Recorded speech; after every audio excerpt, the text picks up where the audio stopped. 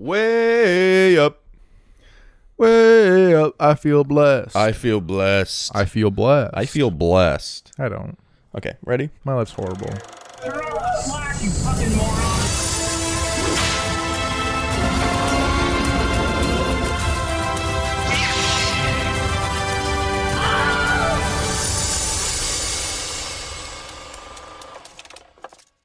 Hi, welcome to ScreenShare, a movie podcast about the movie Waves. Adam, how are you today? This podcast, every episode's about the movie Waves. You've ruined my life again. That's my job. That's what I'm supposed to do. That's Adam Cook. I'm Calder Miss Wood. It's true. This episode, our third in the romance movies month. Last week was 10 Things I Hate About You. And I've got more than 10 things I hate about you, sir. List them. Face, hair, nose, mouth, eye left, eye right, eyebrow right, eyebrow left. These are ranked as well. Oh, okay. Ear, tooth number 16, chin, beard, neck, this little hair follicle right there. Okay, thank you. And that I just lied and you didn't hate me. Oh, thanks, man. Brought it right back around. Wait, you hate that I don't hate you when you lie? Now, this movie... this Waves. movie isn't your most traditional romance. No. In fact, about 2/3 through the movie, I wrote down that this shouldn't count as a romance movie, but I kind of changed. But here's the thing. My argument is, love's messy.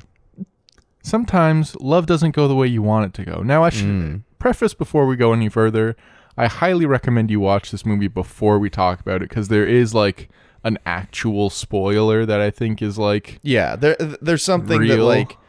Like, saying that at the end of 10 Things I Hate About You, they're together isn't really a spoiler, because if they're not... Yeah, I mean, you probably assume. Yeah. Yeah. But, like, this movie is something where, like, there's a couple beats in the movie that, like...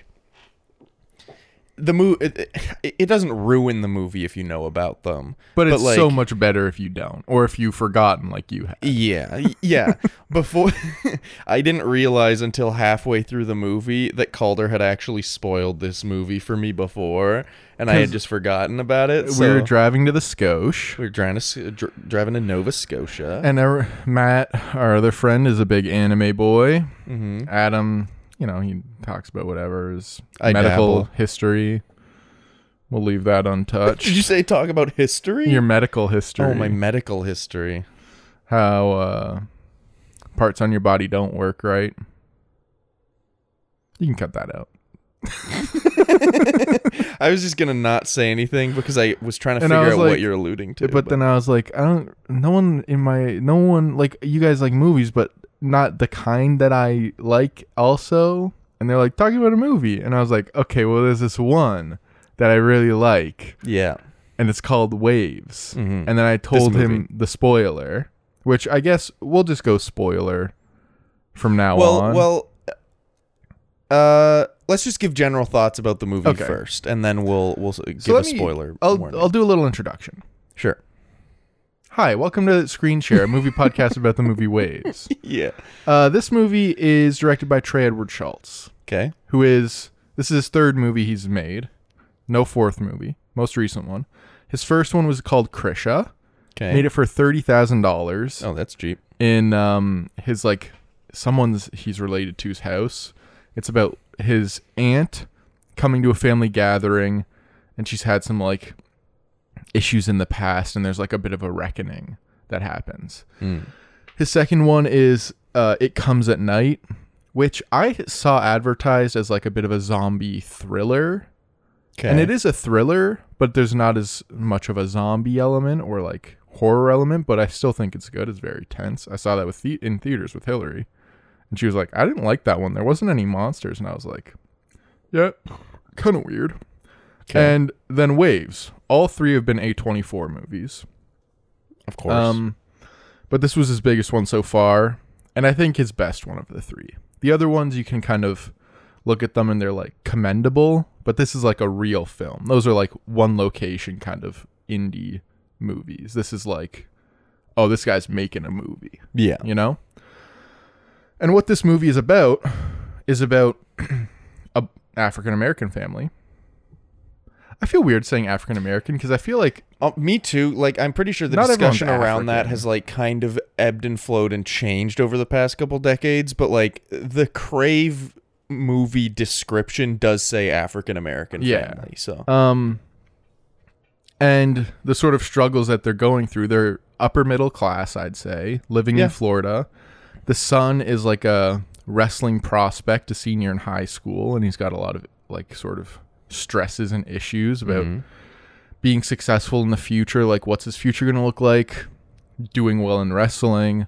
yeah. His relationship, he's in a relationship with Alexa Demi, who is of Euphoria fame, and the son is And played by the character's name is Alexis. Whoa. So that's like not a far and it's reach. probably her life story. Well, this movie's a documentary. Yeah, exactly. That's not true. And the son's played by Kelvin Harrison Jr., who's an actor I really like. And he's in great. that awkward moment thing, we talked about like young actors who we like and like would be good. He's been in a lot of stuff. Like, he was in Trial of the Chicago 7. He was in Elvis. know that. He played like Frank. It's same like man that's in Judas and the Black Messiah that Daniel Kaluuya plays. Mm-hmm.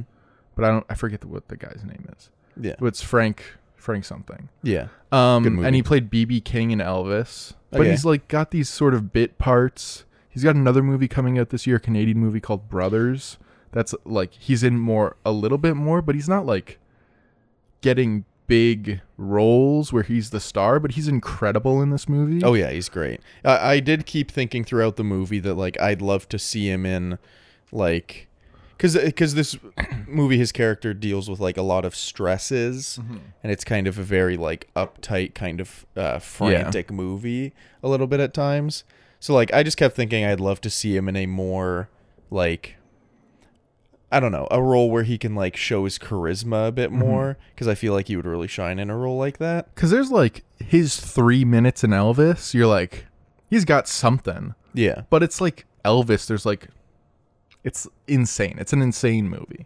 Yeah. Elvis is. This also Elvis isn't is. a bit. Taylor Russell plays the sister. She was in the Cannibal movie with Timmy Chalamet, Bones and all. Okay. And then she was also in her other, like, she's got a bit of a franchise, the Escape Room movies. Oh yeah. She's the star of those. Oh, really? I didn't And she's know that. pretty good in those as well. Well, she's great in this. And she is great in this as well. She's probably my favorite part of the movie.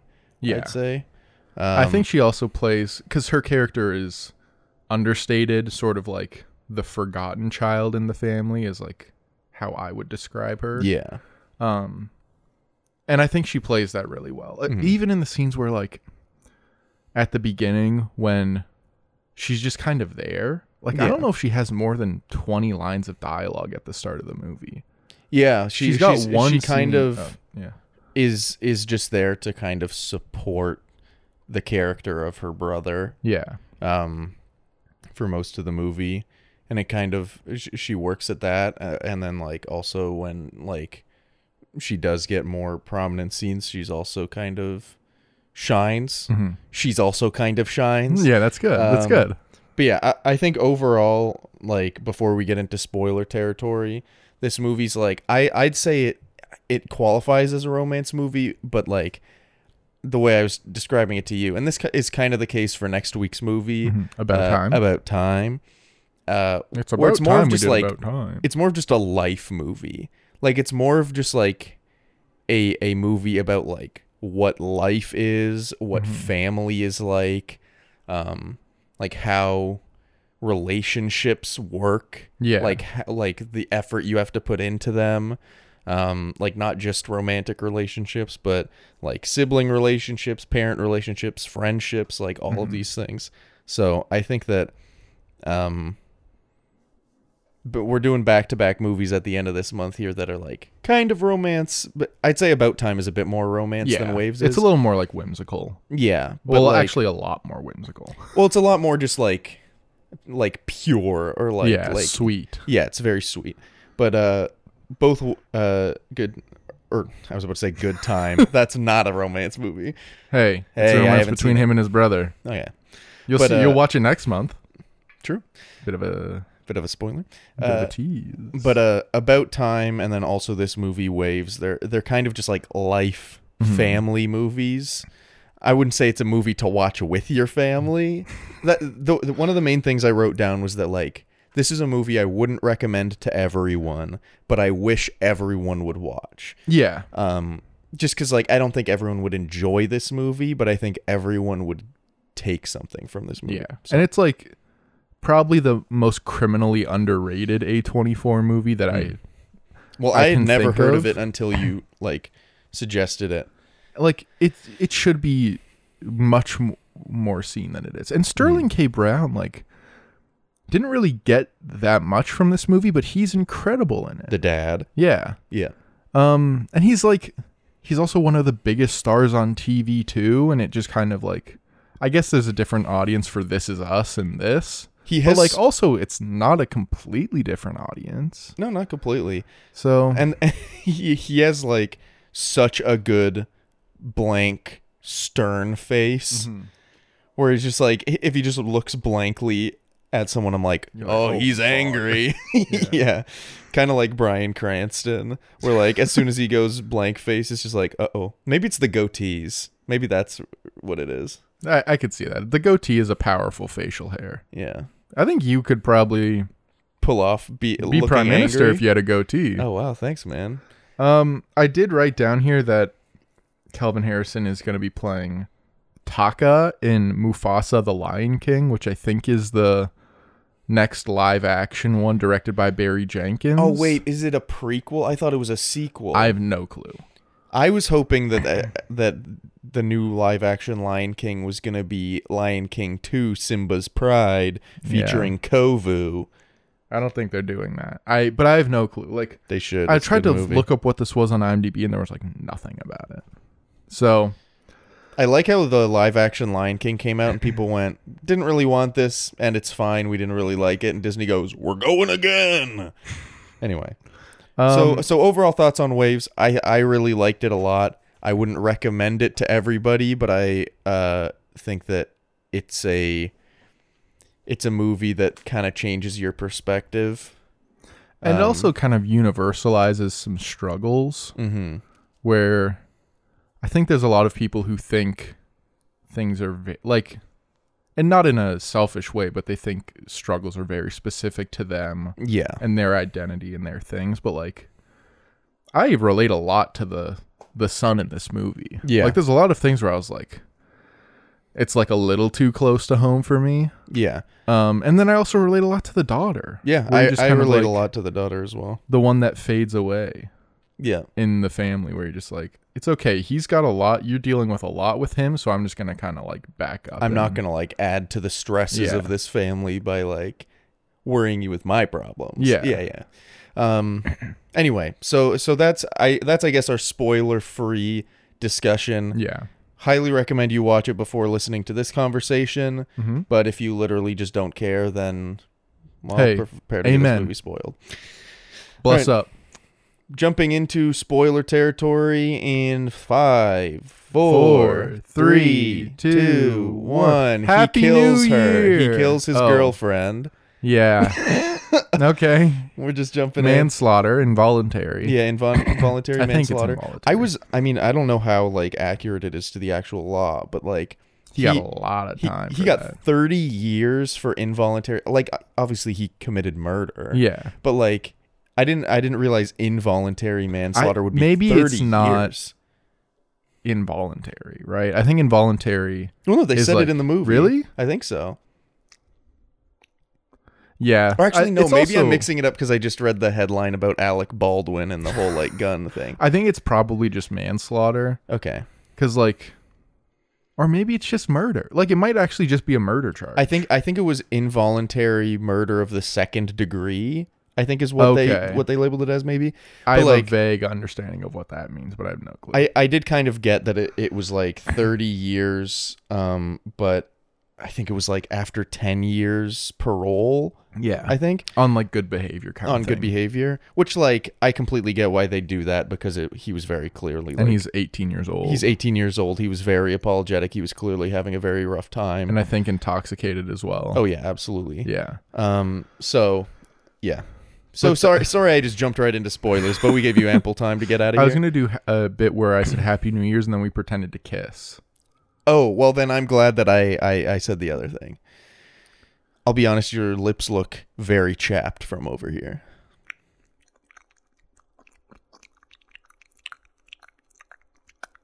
How about now? How about? Yeah, I want your saliva in my mouth. That's definitely what... You did it. Yeah, he did it. It tastes good, huh? You like that taste? Tastes like blood. Yeah, because I got open wounds in here. I got about 17 canker sores in my mouth. Yeah, and I keep biting on them. And reopening them.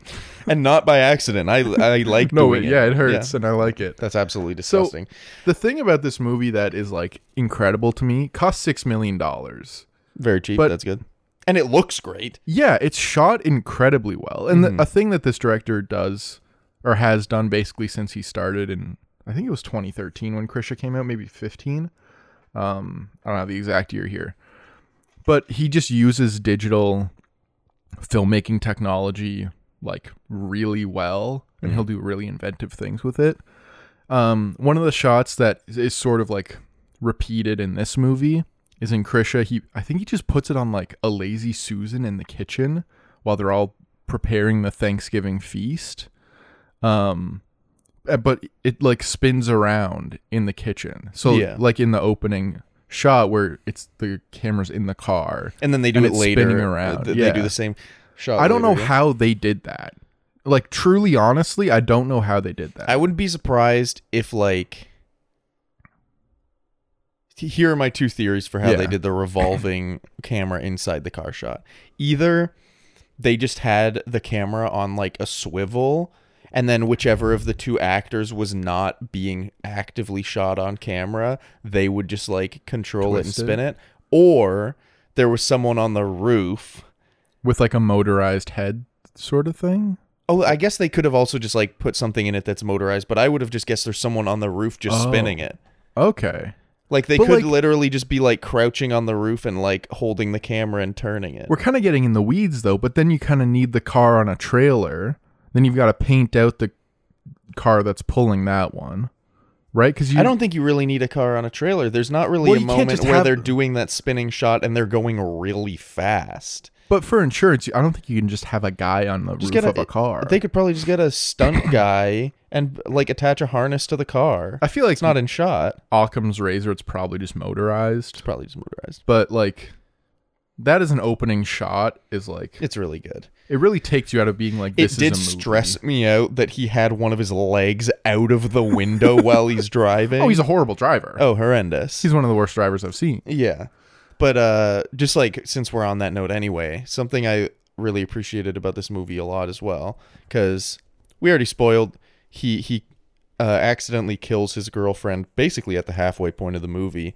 And then it's like the midpoint, turning point thing. Yeah. And then like the movie almost immediately shifts into following the perspective of his sister. Yeah. And like, you don't even see him. You don't see Tyler for the rest of the movie basically until the very end. So it's just like he's the main character for the first half of the movie, and then he just doesn't exist other than like being mentioned. I think but like there's a lot of parallel shots from the first half of the movie with Tyler and his girlfriend Alexis, and then later to his sister Emily and her boyfriend Luke. Yeah. Where like they do the revolving car shot. I forget the second example, but there is a second example. It's a lot of like, there's a lot of stuff that carries throughout the movie to show, even though these are incredibly different circumstances, like it's still kind of the same. Like there's a through line through it all. It affects it all. They're both like kind of the same person. They kind of feel the same things, but like the way they interact with the world is very different, and the way they see the world is very different. Yeah, I remember the second shot that's the same. Tyler gets like super high and goes, "I can't open my eyes. I can't open my eyes," and he sticks his head out the car window and like sticks his tongue out and is just like has the wind blowing. And then she does that later when she gets high, and she doesn't go, "I can't open my eyes," but she sticks her head out the window while she's high, and it's like the same shot. And they do a lot of that kind of thing to do exactly what you're saying, which is to be like, these are different people, like she has very conflicted feelings about her brother. Like while he's been at the forefront of everyone's attention and mind and she's been in the background, they're still kind of living the same life. Yeah. Their rooms are connected through the bathroom. Yeah. Like there's even that connection between them. Yeah.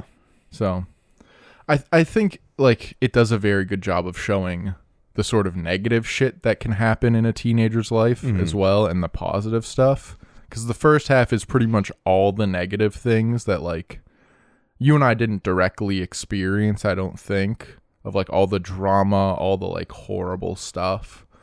But we know about and we have some inkling towards. Yeah. And then there's all the like if you're in a different situation, you can experience all this other great stuff. And like high school can have great moments. Being a young person can like be a great thing. It's not only like trauma and anger and anxiety and like that. It's all kind of like everybody's got a chance to make the best out of what they've got. It just like really depends on situation and how you react to those situations. Yeah. Because Tyler kind of like had everything and then lost one thing, which led to him losing another thing, which led to him losing another thing. And he just like just completely snowballed and spiraled into being like, I have nothing. I'm just going to... My life's falling apart. My life's falling apart. I'm just going to like react to all of this very like directly. But then with Emily, she kind of like doesn't really have a lot going on.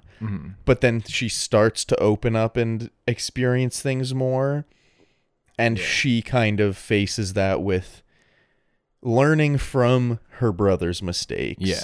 She faces that with much more like maturity and understanding and appreciation. And I think it also speaks to the fact like Tyler did kind of have everything. Yeah. But it wasn't everything he wanted really. Yeah.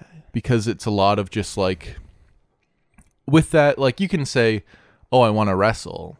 But then your dad constantly putting pressure on you to like make this the thing that gets you a scholarship and like heaping pressure on you about school and about working and about all that stuff. Yeah. Like he has everything, but it's become like a horrible influence on his life where it's like it's crushing him that he has everything.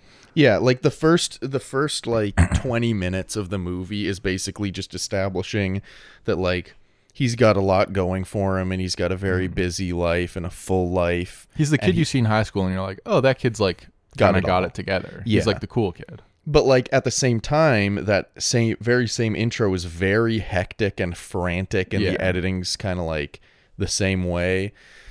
And it kind of just shows that like, yeah, he kind of has all of this and everything. He's got everything together, but at the same time, he feels overwhelmed. He feels like he's missing something. Like he doesn't really.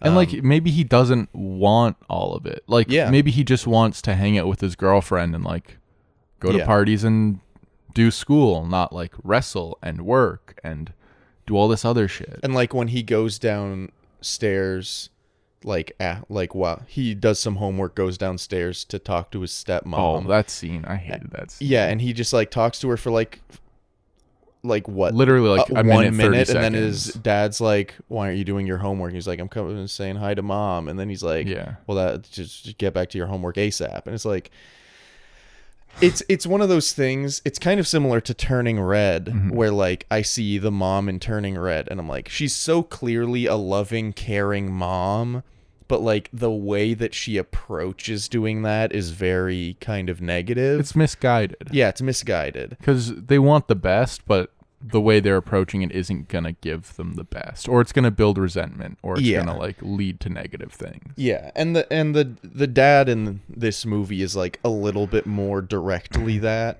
Yeah. Where he's like very much the, I'm being hard on you because I have to, not because I want to and thing. I think like I understand his reasoning in it because he does like literally spell out the reasoning for it in the movie where he's like, people like us, basically just African American people in the United States have to be higher achieving than other people because we don't get the kind of chances. Yeah, what he says, I don't know the he exact quote, says but, something like we don't have the liberty of like being mediocre. average. Yeah. We have to work twice as hard to be like an average or like something. level citizen. Yeah. Or like or average like status in Or like society. you work twice as hard to be the same as everyone else, which is just obviously tragic. yeah. But like I think one of the best parts about this movie is that I understand where everyone is coming from and why everyone does everything they do. Yeah. Like, this is going to sound horrible to say, but like even when Tyler accidentally kills his girlfriend, I saw it like coming for like the 30 seconds before, because I was like, he is far gone. Yeah. He has nothing. He feels like the only thing he has is her, but he doesn't actually have her anymore. She broke up with him. Yeah. But he just feels And like... then blocked him like right away too. Yeah. And is having his kid? Yeah. Like, so obviously I don't empathize with him killing her. No. Obviously. But like, just him in that moment being like mentally exhausted, physically exhausted because he has his shoulder injury. Like, he's just been spiraling. He's on multiple drugs and he's drunk out of his mind. Like, and there's no real like support system there, because yeah. you also learn later in the movie that the mother figure is his stepmom. So Yeah. like he feels a connection, but like there's also just a difference Yeah. between that. He doesn't feel like he And- can talk to her about anything. And he's like Yeah. mourning his mom still, because they didn't really know their mom. Yeah. Because she died when they were young.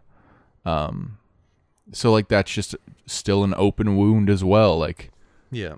he's also got this woman in his life, his girlfriend, who like he trusted, who's leaving him. His mom left him when he was young. Yeah. Like, there's just a lot of stuff that adds this, that makes the actual character arcs believable for pretty much everyone. Like, even the father at the end has that emotional scene with the daughter where he's like, Which is my favorite scene in the whole oh, movie. it's incredible. Yeah, I they're love both that great scene. in that scene. And he's like, it's basically just like, I tried so hard. I tried to do the right thing, and I'm sorry. Like, I'm sorry that it's not working. Like, I don't know what to do. It clearly didn't work for Tyler, and Yeah. it's not working for you because I've barely talked to you. Yeah. Yeah.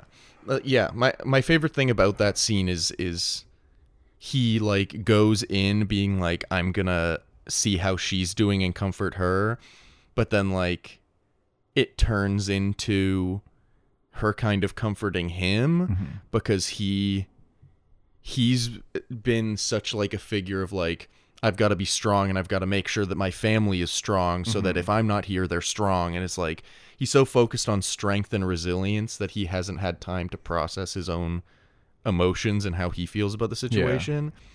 And like, everybody in this movie feels such guilt. But no one seems like they feel like they can talk about it Yeah. until kind of the end. Well, that's the thing. Yeah, like the scene happens where Tyler kills Alexis, and like obviously there's some immediate reactionary stuff for a bit, but then it's almost like not like it never happened because everyone's affected by it, but it's like he who shall not be named. Yeah. Where they just like don't talk about Tyler, they don't address it, they don't go visit him a single time until the very end when his stepmom does, and you don't even see the visit. No, you just see her go to visit, and it's just like something I wrote down, like at like when the murder happened, and then I also wrote at the end was like, genuinely, what is worse? Because we also see the reaction of Alexis's parents.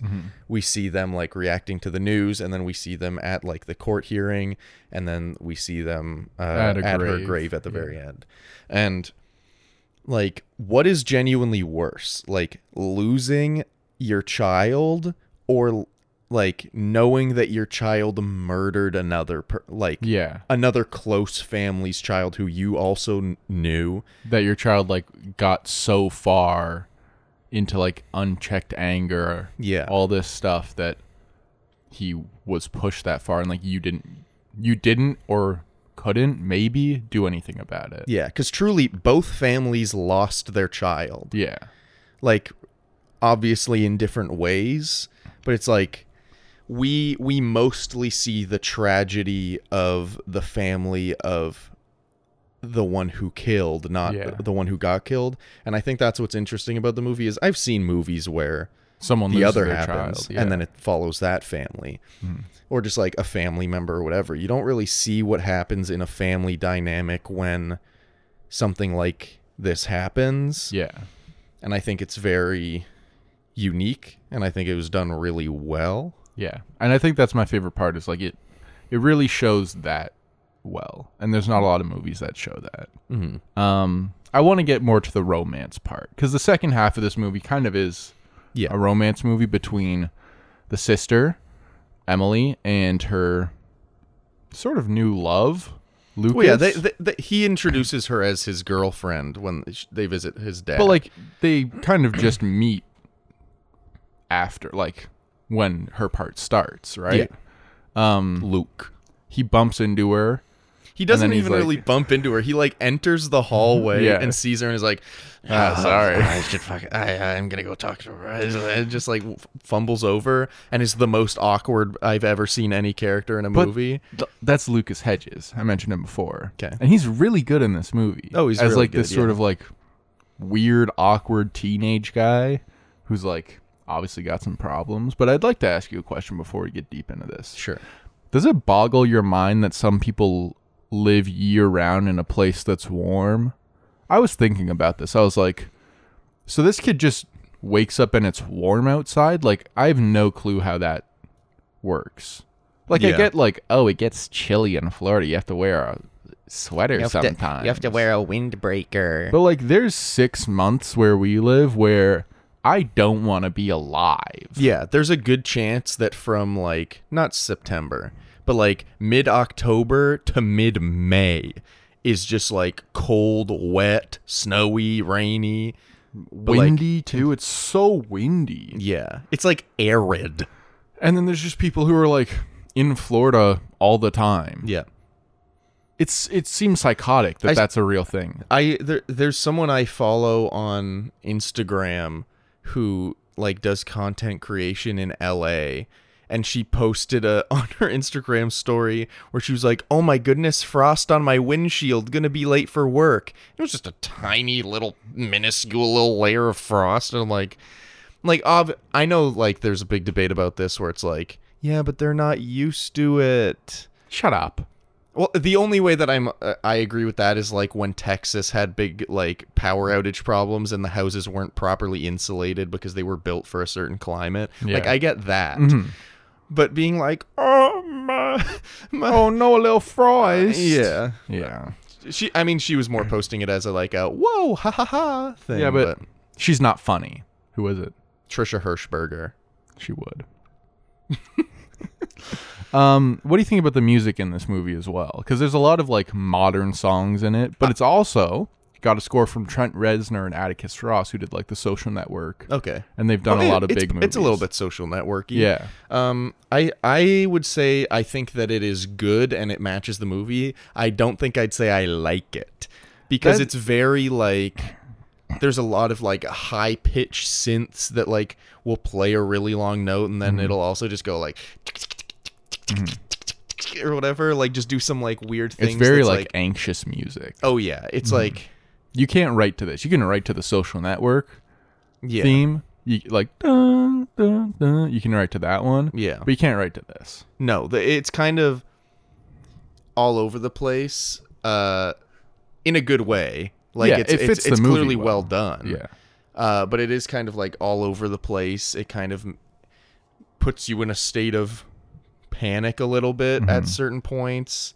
And what do you think about the use of like modern songs? Like there's some Kanye songs, there's some Frank Ocean songs. Oh, I did write down that like when Emily and Luke are on a road trip, they put on How Great Is Our God by Chance the Rapper. Yeah. And he's like, this shit's fucking sick. Yeah, he's like, listen to this fucking shit. And he turns it up and it's just still the choir part. Yeah. And he's like, oh, wait, listen to the drop. It's not there yet. He's like I will say they kind of nailed that kind of thing, which is just like in between moments. I've talked about this in a previous podcast where it's just like I love in between moments or like little character mistakes because it just makes them seem a lot more real. That was in the Kimmy episode, right? I think so. Yeah. Oh yeah, because she like puts her bag thing on backwards. Yeah. And I think that's just another moment like that where he's like, I honestly think Luke as a character kind of does that thing a lot where his awkwardness just feels very real. Yeah. Because it's not awkwardness like, oh, oops, sorry, I shouldn't have said that. It's just like... It's like a goofy awkwardness. It's like... Yeah, it's like you can tell that he's trying and he's putting in effort and he's like just trying to be himself and be genuine. It feels like he's like figured out something as a way to like enjoy life through his traumatic background, because like his dad isn't a part of his family and is also dying near the end of the movie. Yeah. And like his family life doesn't seem great. Yeah. But he's like figured out a way to like kind of stay goofy and maybe hide or maybe just get through those things. Mm-hmm. Well, it seems clear to me a little bit too that before he asks Emily out, he kind of feels a little bit, I think she feels a bit lost and he feels a bit lonely. Yeah. And that kind of them finding each other at that moment kind of works perfectly because they both kind of needed that kind of person. But yeah, he does have this weird sense of like he's just content with what he has. And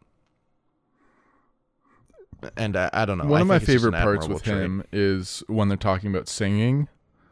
And then he's like, I wrote this down because I liked it so much. He's like, I sing Very Empire Weekend in the shower. Shit just doesn't sound right. Yeah. Where it's like, that's kind of a perfect encapsulation of him where he's like, hey, I do this thing, but like, I'm not good, but it's okay. I still do it. She's like, do you sing? And he's literally like, oh, I sing all like the time. I don't sing well. And she's like, everybody sings well in the shower. He's like, well, I don't.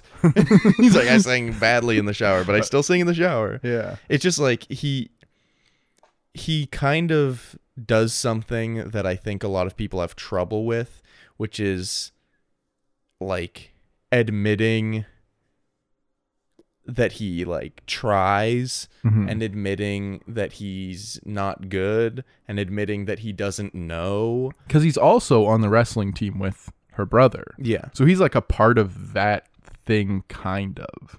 He's also in that sort of rat race, but like has a different attitude towards it. Yeah. He's just doing it because it's a thing he likes, whereas Tyler was doing it because he felt like it was the thing that like he had to do that or everything would fall apart. Yeah. And sure enough, as soon as that fell apart, everything else did. I do want to ask you a bit of a question because there was something that I thought like was kind of funny, but also just kind of like a little too true, is when he's sort of has his first descent. Tyler? Yeah. Yeah. Where I think it's after the injury. When he like finds out that he's hurt. I think it's when he goes to the doctor and is told, but before he like really injures it. Yeah. Yeah. So he like he gets drunk, he jerks off, then eats a burger and takes a bath and falls asleep in the bath. While the bath is running and then he floods the bathroom basically. Which is just kind of brushed over. You just hear Emily in the background be like, Tyler, what the fuck are you doing? There's water seeping out. And then he goes, sorry. And turns it off. And then he just goes next scene. And I'm like, I would not be able to clean that up in time. Like, I'd be found out. Also, I like the scene where he comes home drunk. And then Emily, like, helps him. And he's like, just don't tell dad. Don't tell someone. He's like, I'm sorry. And, like, he's like so apologetic. It's such a sad scene, but like, well, it's very much played a thing. So well too. He's such a good actor. Yeah, and she's really good. They're both great. Yeah, because she's really good at also at playing the like, because she up until that point she kind of doesn't really plays like she's annoyed with him all the time. Yeah. But like in that moment, it's a very like sibling moment of I hate seeing him like this because he's the older brother. Yeah.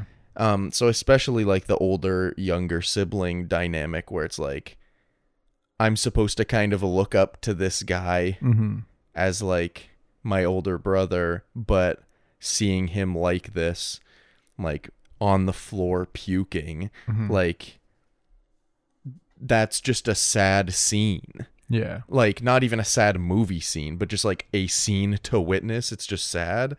And I think that she plays really well the like immediately jumping into I have to take care of him. Yeah. And then he really plays well like just the true devastation and desperation where he's like, I don't know what to do, but also I can't seek help for this. Yeah. Like I can't get my parents to help. I can't like talk about this with anyone really. And it kind of shows why he couldn't get help later, because then when his parents kind of find out what's going on, especially his dad, but his mom a little bit too, they kind of just like ridicule him for it. Yeah. And they like blame him for trying to push himself to get through this stuff, because what Tyler does is what he thinks he should do. Not like, I don't even know if he thinks it's right, but it's what he thinks he should do. Like fighting through the injury, that's like kind of what he's taught to do.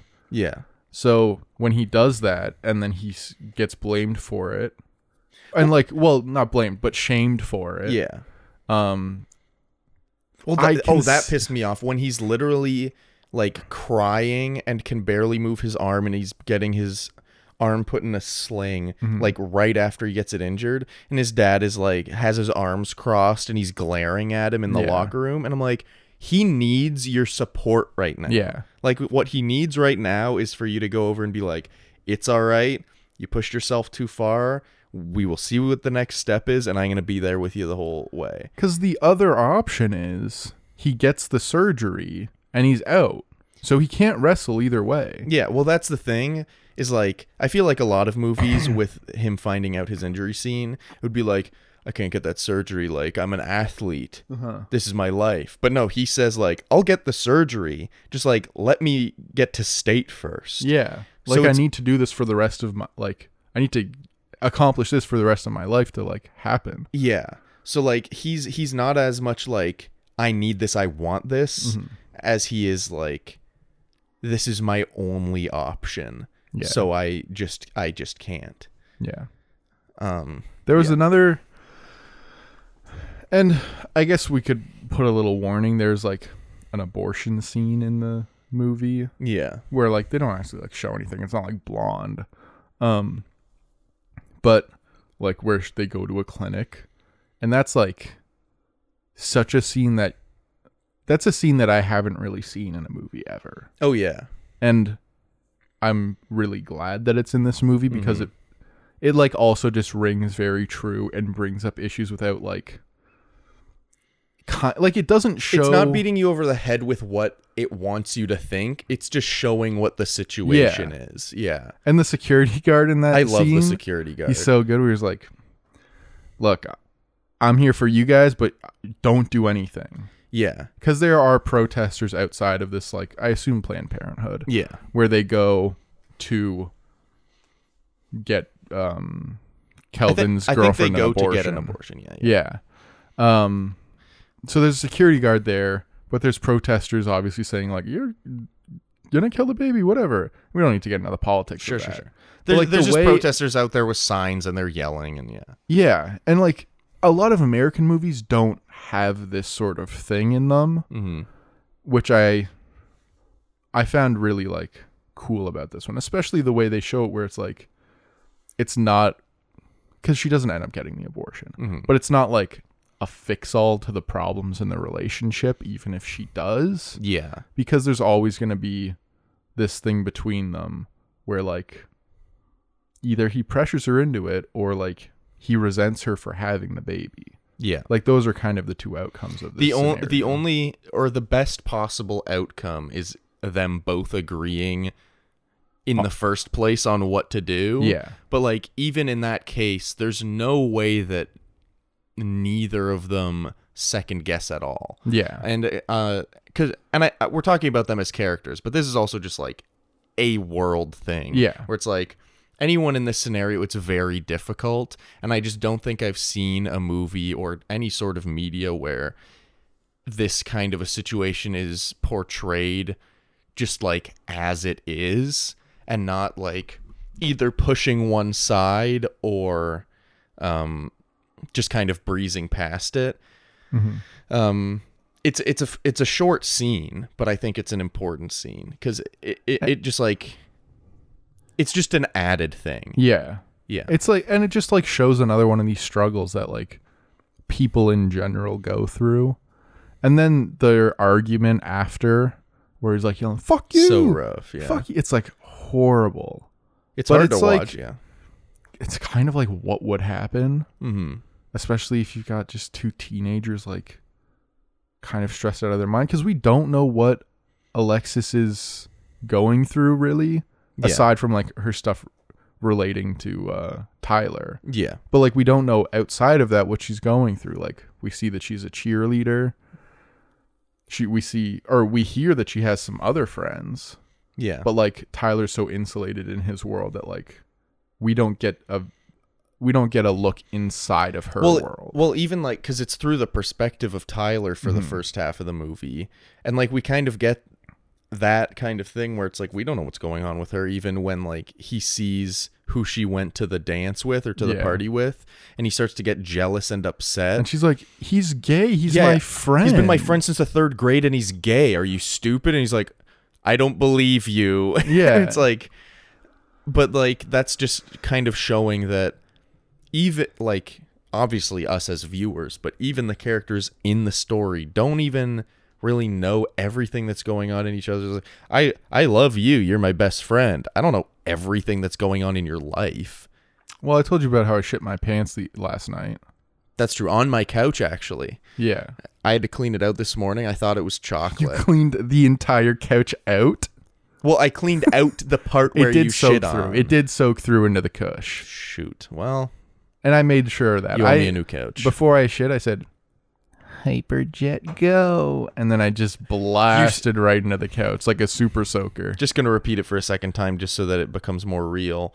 He said that before he shit, he said, "Hyperjet, go." And then I went, see, it didn't peak. It's fine. The audio didn't peak. No, it's not even close. I was ridiculed for farting just a couple times in the Kimmy episode, and you're talking about a hyperjet stream or whatever the fuck. We got to add a little comedy into this. This is, Yeah. I think this has This been our will be a most more serious talk episode. about the movie episode we've done so far. I So would let me agree. bring up another thing. Sure. To kind of get away from like the character issues. We'd mentioned a bit about how the movie shot, but the skies in this movie, did you ever look at the sky? Yeah. There are some incredible looking skies, and there's probably some CG that helped with that, but like, I just assumed a lot of it was like just color grading the sky. Yeah. But like it happened so many times and nothing else in the shot was weirdly colored that I was like, Yeah. I think that's just like a cool looking sky. but like the skies are amazing and gorgeous in this movie. There are a lot of gorgeous shots in the movie as well, and it's shot by Drew Daniels, who's worked on a lot of Euphoria episodes, and you can kind of get the same feeling as like an episode of Euphoria with the bright color palettes, and the like sort of innovative camera work in it, and the speed and the momentum that it kind of moves with. Yeah. Because this movie does like move quickly, even when we get into the slower second half where they're like going to see manatees and going on road trips and stuff like that, which is all really fun. But they also play with the aspect ratio a lot. Yeah. Where the first half of the movie is almost all just, I think it's 16 by 9. Yeah, I think it's just like a full screen 16 by 9. Yeah. And then the second that he kills Alexis, it goes to 4x3. 4x3 square, basically, Yeah. right? But then later, for most of the Emily stuff, it's like widescreen ratio where like there's the black bars at the top and bottom. So there's like, I think there might have even been another aspect ratio. I think at there some probably point. was. But like there's at least 3 different aspect ratios that kind of just like fit each of the moments. Yeah. Because, like, for the first half of the movie, you're just kind of seeing it through Tyler's eyes. It kind of just makes sense that it's just going to be normal aspect ratio. But then, like, he kills her. All of a sudden, his world has just shrunk. Yeah. There's, like, the entire only thing that family's matters world is shrunk. him kind of escaping. Like, not even escaping from the police, but just escaping his life. Yeah, just getting away.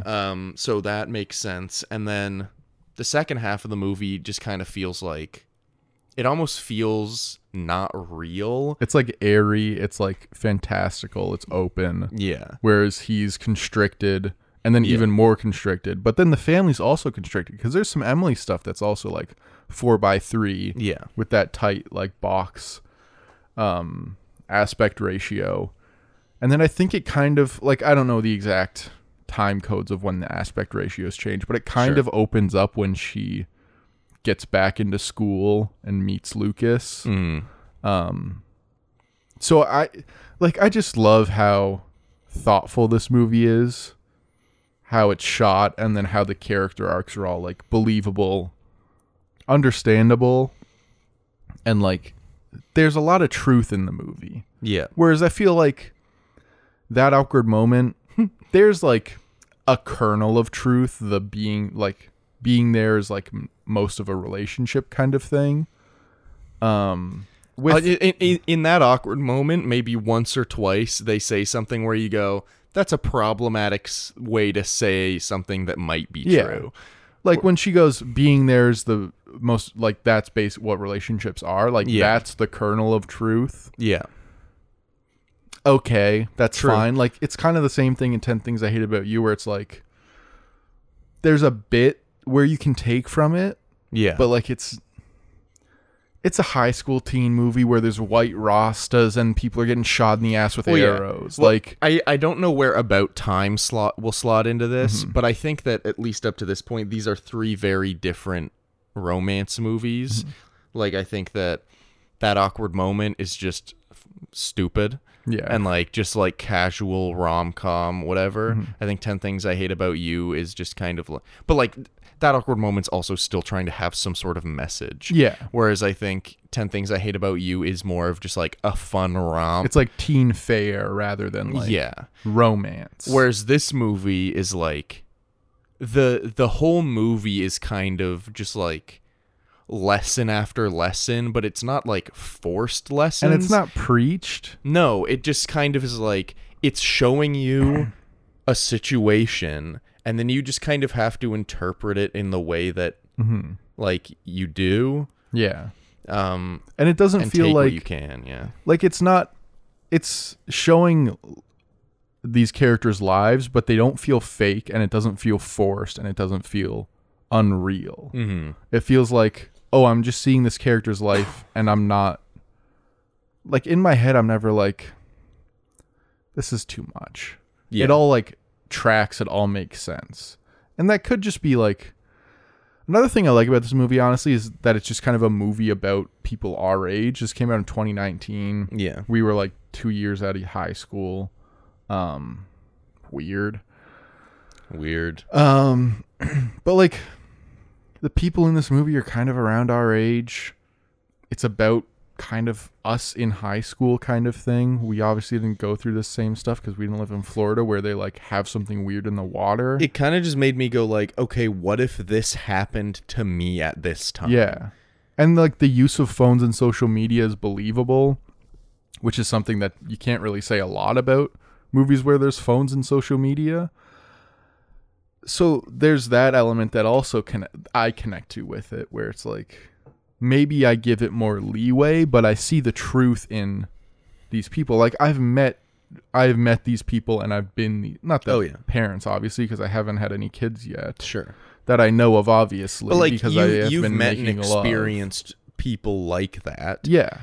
And I've been like both of the kids. Like I've been the kid who's like stressed the fuck out about hockey and like about everything in your life. Yeah. And like if I don't do well in this, like my life's gonna crumble, or like I gotta get this perfect grade, or like I lost this fucking hockey game, or and like and it being like literally the most important thing in the world. But then also with Emily, relatable because like the idea of being like, I don't know if I have anything going on right now. I don't really know what I should have going on right now. I'm just looking for something. And then like another personal specificity to me with Emily is my sister also like around this time was having a lot more problems than I had in school, because I was like I kind of got through high school okay. I mean, you were a genius. Well, obviously, but she had a bit of a rougher time.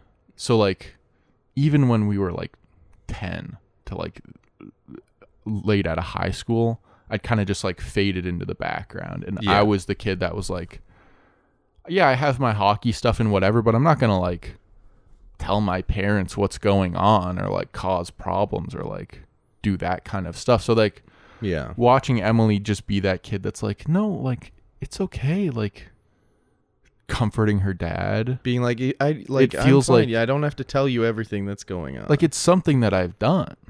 When she's talking to her dad and she's like, no, like don't worry, like it's not your fault, like that we haven't talked or whatever. So I don't know, this movie just hits me harder than like almost any movie that I've watched, and I think it's just because of the specificity and the fact that this is like this is the Gen Z movie so far, in my opinion. There's a couple others that like next month we're gonna do Shiva Baby, which is like a little more considered a Gen Z movie because the director is like our age. And Trey Edward Schultz is like in his 30s, so he's like a young millennial kind of. But like this is, in my opinion, the Gen Z movie, and like the best one that I've seen so far. There's another one I watched recently called Actual People that was like pretty good. Have you seen 8th Grade? I haven't seen 8th grade. I haven't seen 8th Grade either. Because I did see 8th Grade. I'm lying. Oh, okay. I thought it was good, but it's also just a tad younger. Yeah. Well, yeah, I think that like if we were recording this podcast like 7 years ago, we'd probably be talking about 8th Grade in not the same way, but a similar way that we're talking about Waves. It's just Waves is a little bit more grown up. It's just a bit more recent, And another thing with 8th Grade is like it feels like we're 2 years older than that 8th grade. You know what I mean? Where it's like social media is like, because like the social media used in 8th grade is not the level social media was at when we were in 8th grade. Like in 8th grade, I was like watching Minecraft videos on my iPod Touch that I didn't know that I had a subscribe feed. Yeah, like Instagram didn't really become a thing for me till like the 10th grade. Whereas like 8th grade is Instagram is kind of just like the go-to social media for movies. And I think maybe just in life, maybe I'm wrong there. But I feel like it's probably Mastodon. Maybe. But like I wasn't using Instagram in the 8th grade, but they are in that movie. But I was you didn't have cable till you were 19. That's true. Oh. And then he got rid of that shit. Have you seen Kim Possible? No, sorry. Have you seen Powerpuff Girls? No, sorry. I found hotter cartoon characters to obsess over than those. I watched Thomas the Tank Engine about 79 times. Did you say Powerpuff Girls? Yeah. Not the Powerpuff Girls. You're not obsessing over Powerpuff Girls? That's creepy. I've heard it's a good show. No, I meant like hotness. Oh, see, I wasn't talking about that because I'm not a freak. Yeah, but I said that because Kim Possible is kind of like a show where like that was like one of the things where it's like maybe it was one of the things for you. Put her there, brother. Hey, we'll put her there. Let's listen to this. Brother. Wow, that's a good handshake. If your handshake's not making noise like that, that's not a good handshake. Yeah. What was I? Oh, yeah. I only brought up 8th grade because that's like another example of a millennial writing and directing for Gen Z generation. I think 8th grade's good, but I think this is a bit more modern, and I think it's a bit more accurate. And I also think it's just a bit more universal. And like slightly more honest, because I know Bo Burnham is like like Bo Burnham has a mission, kind of, which is it's a good mission, but like a mission It's an to like admirable mission. expose how fucked up social media and like the internet and like all this stuff is, which I agree with. Or just like expose how the current generation is like perceived versus how they actually are. Yeah. And I like that mission, but that mission comes through in the movie. Yeah. In this, it doesn't feel like there's a mission. It feels like I there feel are like characters that have gone through something. I feel like I feel like sure there's people who would watch this movie and be like, it's too much, or like, I don't like that they're so heavy-handed with this. Mm-hmm. Oh, I'm getting a phone call. Should I answer it? You can cut it out. Okay, I'll cut it out if it's bad. Hey, you're on the pod. All right. So, what was I going to say? Oh, yeah, I feel like, obviously, there's people that wouldn't like this movie or would feel like it's too much or it's too, not graphic, but, like, there's too many mature themes. Yeah, too intense. But, like, I do think that any generation could watch this movie and find a part to, if not relate to, at least go, okay, if this happened to me. Like, I think people could relate to the parents. Like, the parents are in a rough situation. I wonder what I'm gonna think when I watch this movie in 20 years and I have like a kid who's a teenager, and I'm like how will I take it then? Like, you know? Yeah. Yeah, like I wonder how much the perspective would shift, because like the everybody in this movie blames themselves, but the dad especially. Well, at first he doesn't talk about blaming himself, but his wife blames him. Yeah. And then later when he's talking to his daughter, he blames himself. And like, if I had to put blame anywhere, I guess I would put it there because he was so hard on him. But he's trying to do a good thing at the same time. Yeah, but like the movie is really good at making you even understand like, but he isn't doing it for the wrong reasons. He's maybe doing it the wrong way. Yeah. But he's doing it for the right reasons. And like, I feel like in his mind, how he treated his son was to prevent that kind of thing from happening. But it just like kind of snowballed and had the opposite effect. Yeah. But like, I feel like anyone can find something in this movie to attach themselves to. So I think it's I think that it's really good, and I think it could reach a lot of people. Can I bring a little levity to the episode? Let's bring a little levity. You kill Olivia at a party. Oh dear. What's your escape plan? Do you try and hide the body? Genuinely, what I probably do? Well, first of all, how would you kill her?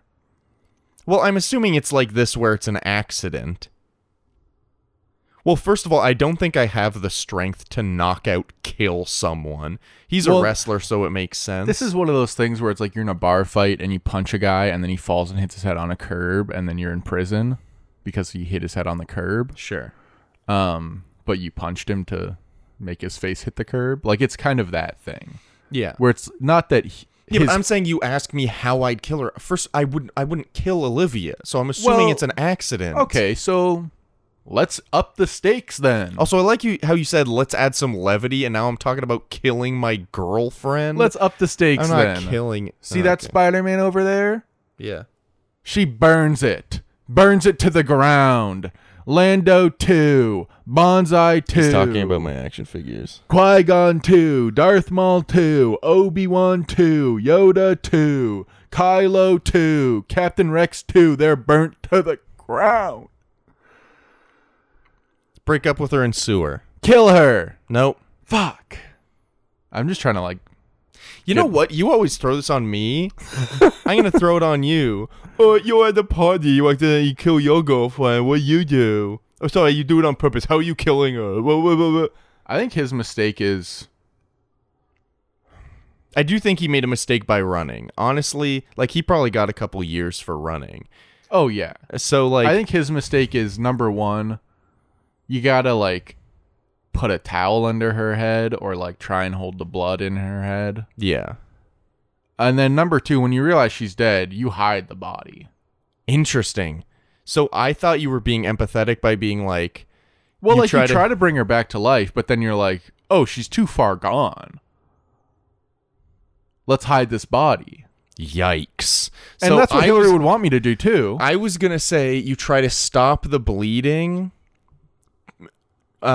This is going to look bad if I do end up killing someone. You're not going to kill anyone.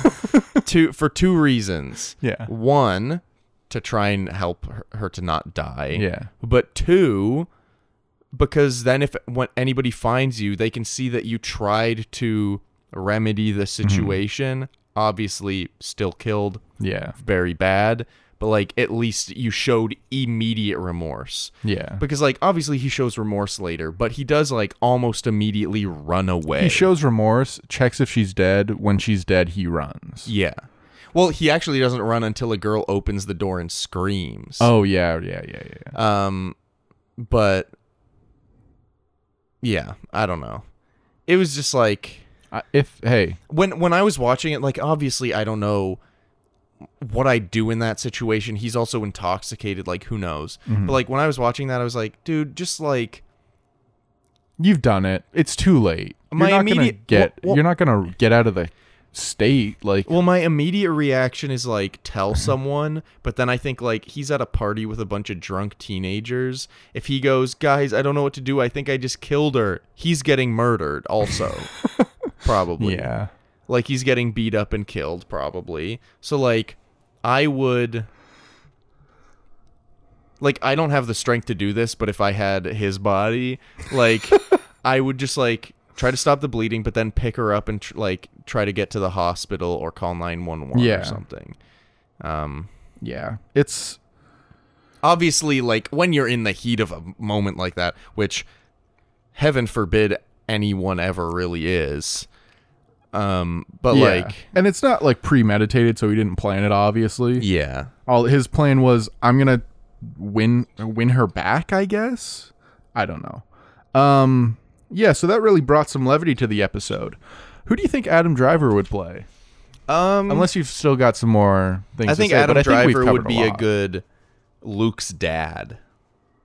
Oh yeah, that'd be interesting. Because actually, we haven't even really talked about Luke's dad. Let's do the advertisement. We'll do the Adam Driver bit, and then I want to talk a bit more about like Luke and Emily. Okay. Because we haven't really talked too much about the second half of the movie.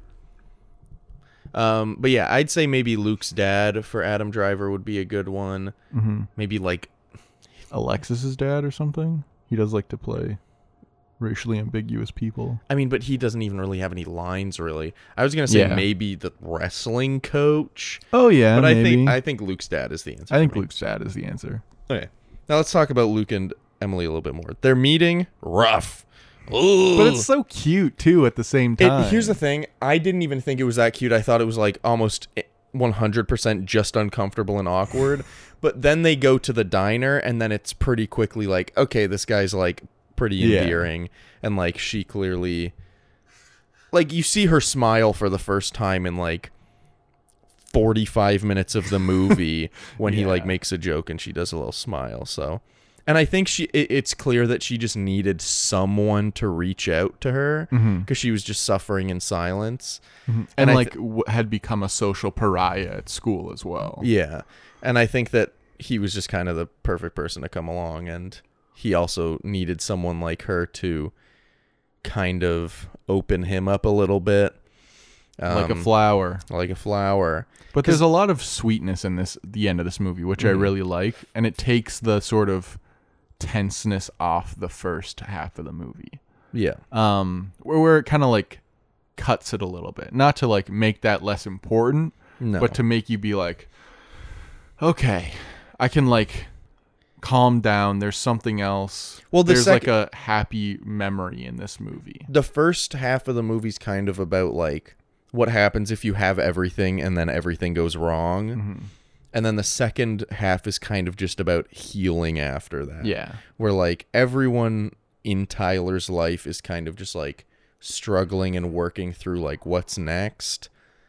But since we're seeing it through the eyes of Emily, we kind of see that she's kind of found the formula, which is like by the end of the movie, she kind of like uses Luke's dad as a way to kind of realize like Luke's dad is not a good guy. He was bad to Luke's mom. He was bad to Luke and then just like left forever. But like in the last moments of his life, she can see that he's like remorseful. Yeah. And like regrets it and is just like a sad being. Yeah. And she's able to kind of look at him and be like, man, my brother might actually not be a monster. There is like, it shows like that people can not fully be redeemed, but can be redeemed in showing their remorse for like things they've done. Yeah. And she or knows, at least even that just like doing a bad thing doesn't make you a bad person. Yeah. And she knows that her brother isn't a bad person, but like it's hard not to be like, fuck this guy. Like he's tearing our family apart. My parents are going to get divorced. And she had like a really nice moment with Alexis at the party before. And he killed this girl that like generally I like, and I'm sure she'd like known her because they were dating and all that stuff. And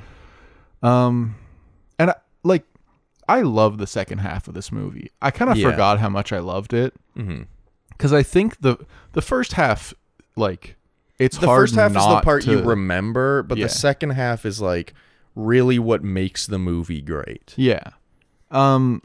It's just like, it's kind of like a mixture between a perfect memory of young love and just like a really sweet time. Like the dates they go on, they go to see the manatees. I think they go to see manatees, right? Yeah, sea cows. Which is weird though, because they don't really show the manatees in any shots with any people. No, I'm pretty sure it's just like stock footage that they put, and then it's like, oh, they're near water. But it works still. And then there's like they go to that house party thing, and she like tries ecstasy for the first time. Yeah. And that's fun. They go to the golf course, which is like just a gorgeous, like beautiful dream sequence. Yeah. Where like the camera's getting the water on it and they have sex and he comes in 4 seconds. And he's like, I'm sorry. That I honestly like, obviously it's funny to laugh about how like sex. Haha sex and haha come and haha lasted 5 seconds. But I honestly think that's like kind of a sweet scene. Cause like they both want so badly to be the person the other person needs. Yeah. Which is like kind of exactly what the other person needs. And I don't know. I just think that's kind of a sweet scene, even if it is like a little silly. But, yeah. Well, like it's silly, but it like, again, there's like a bit of truth to it where like if you've kind of fallen for this person, you'll kind of be like, oh, he's like it's okay. Like even the way she reacts where she's like, hey, it's okay. Like it's all right. Like don't worry about it. It's okay. And he's like, I'm sorry. Like, yeah, I didn't mean to do that. I'm sorry. And she's like, it's okay. Like, yeah, you're fine. It's okay. She's just so like kind and nice. I wrote down that she's like genuinely she's a great sister and she's like also a great girlfriend. She's just like a very kind person. And then her like taking the sort of power to go on that road trip to Missouri, I think so. Or like Mississippi. It starts with an M. I think it's Missouri. Taking the power for like herself and being like, no, this is a thing I'm gonna do. Yeah. Even if I have to lie to my parents, like. And it's her kind of making a decision to do something that he wouldn't have made a decision to do. Yeah. Like he wasn't gonna be like, hey, I kind of want to go see my dad. Yeah. But like her being like, we're going and seeing your dad. You can tell that he's kind of thankful that she's made this decision. And you can tell it sort of like it's obviously not going to fix her mom dying when she was younger, but it's like she says like, I wish I could talk to my mom. Yeah. Like even though she like, yeah, she's like, I love my stepmom and she is my mom, but I wish I could talk to my mom. Yeah, yeah. And even though like I think she probably does blame her mom because her mom overdosed. Yeah. She does blame her mom. She still wants to talk to her. Like it's still her mom. Yeah. No matter what, there's still like, I don't believe in a lot of like woo, like metaphysical stuff, but like there's a thing where it's like it's still my family, that's still my mom, that's still my dad. Like if he just dies, I'm gonna think about it for the rest of my life as to like why I didn't go talk to him, or like if he still cared about me. Like there is still that element that she understands, but he doesn't seem to understand, or maybe he just doesn't want to admit. Yeah. They kind of work for each other because she kind of helps him to say what he needs to say. Nice job. Anyway, to say what he needs to say, feel what he needs to feel, but then like he also helps her by like helping her to not just be so shut in, because she feels like she can't. She almost feels like she isn't allowed to or doesn't deserve to like take any attention or like be anything. Even when they first start talking and he's like talking to her, she gives like 1 or 2 word answers. And like at first I thought that was just because she was uninterested in being rude, but I think it's just because she's like didn't think she was worthy or deserved to have that kind of attention or be desired in that way. And then he like introduces her to new people and she's like, oh wow, like this is fun, like being a person that's living in the world is fun, and I haven't really been doing that. And I think they're great together. I like them a lot. Also, Luke kind of looks like a what was it? I wrote down like a slightly less awkward Jesse Eisenberg. Oh yeah, where he's a little Jesse Eisenberg-y. Jesse Eisenberg. Yeah, he's like a Jesse Eisenberger. That should be a burger chain like Wahlburgers. Yeah, Eisenberger. But then they could have the Heisenberger that's got fucking meth in it. It's got meth in it, and it's blue. Yeah, and then your mouth gets blue, and then you turn it Oompa Loompa. What's your opinion on Oompa Loompas? On Oompa Loompas? I didn't realize that they literally hired like one little person for that movie. For the Charlie and the like the Johnny Depp ones. Oh, okay. Yeah, the other ones I think they hired more. But I think I just ruined your point about Jesse Eisenberg, but oh well. I think Lucas Hedges is great in this movie. Oh, he's great. I really every like his performance is incredible. Like in our last 2 movies, there are performances that are not great. Sure. Like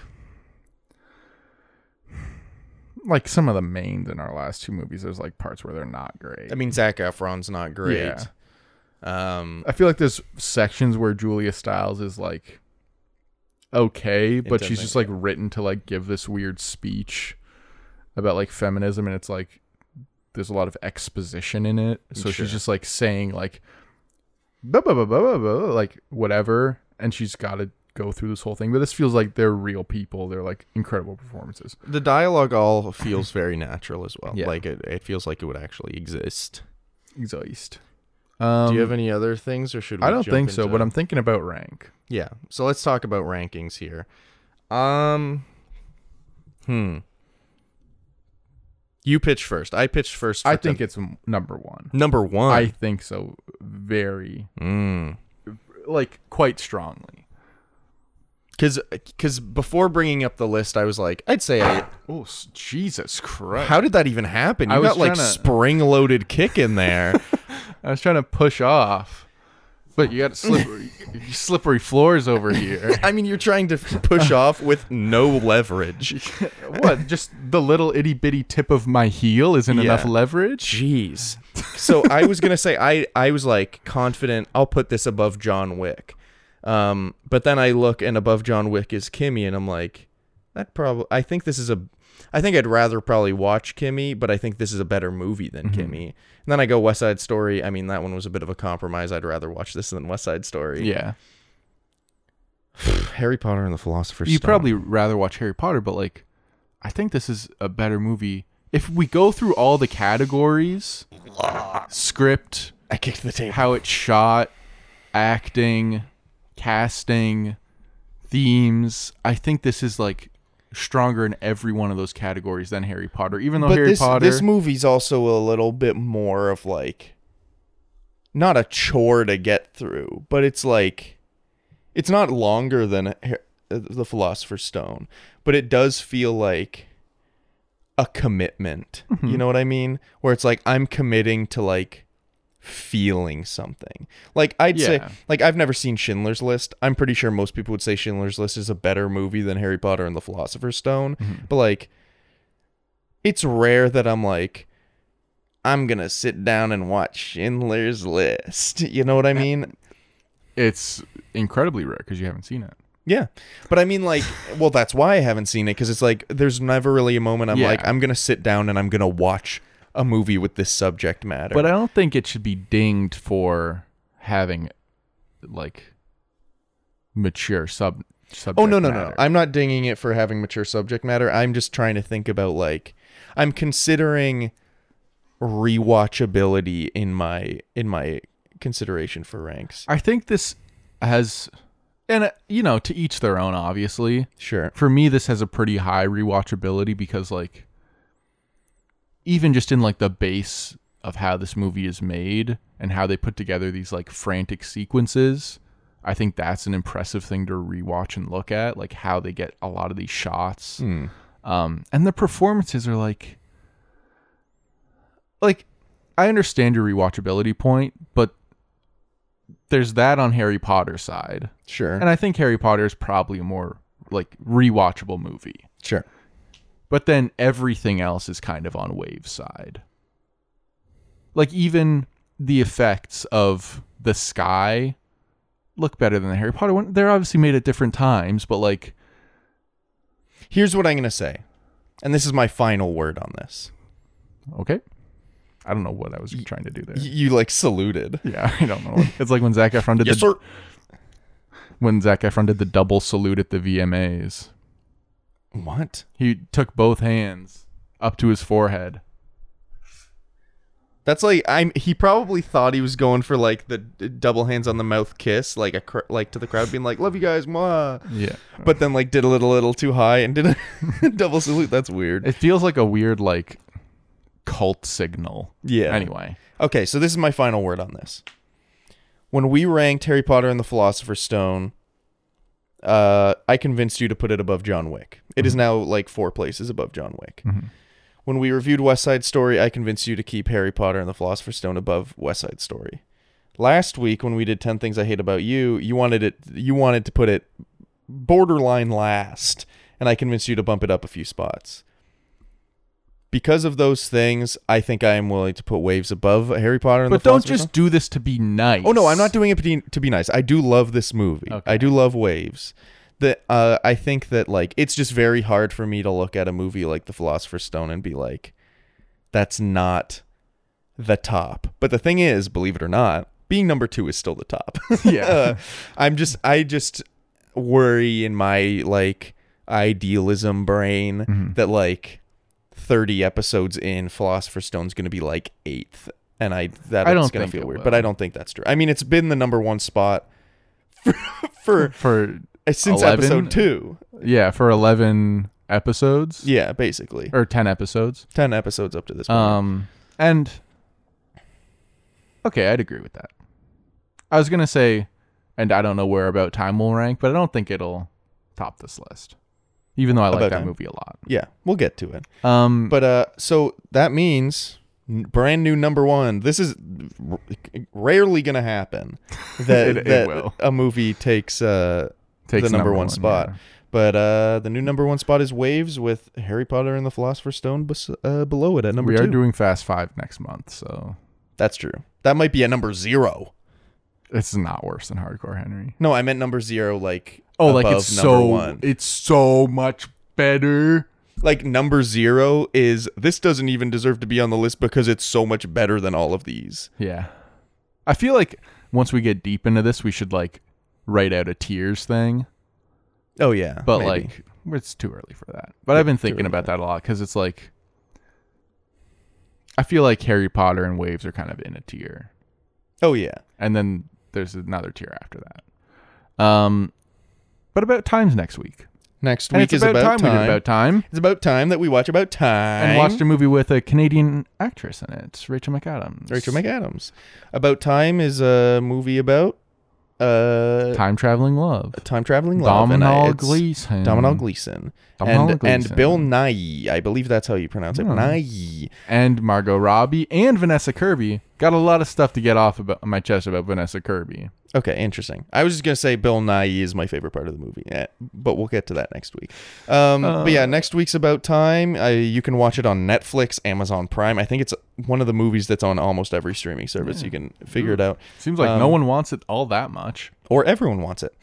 So next week, About Time. This week was Waves, number 1 on our list now. Big deal. I hope that you enjoyed the I feel like this was like the most deep discussion we've had about a movie. I think so. And I liked it. Hopefully it wasn't too much of a fucking bore. Yeah.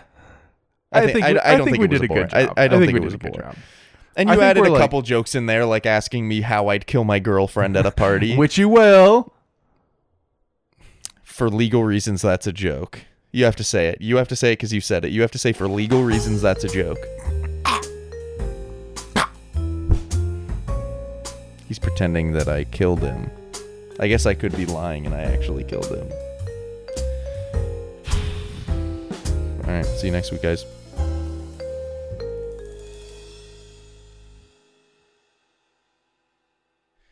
How does it feel to have the number 1 spot on the episode? Feels deserved.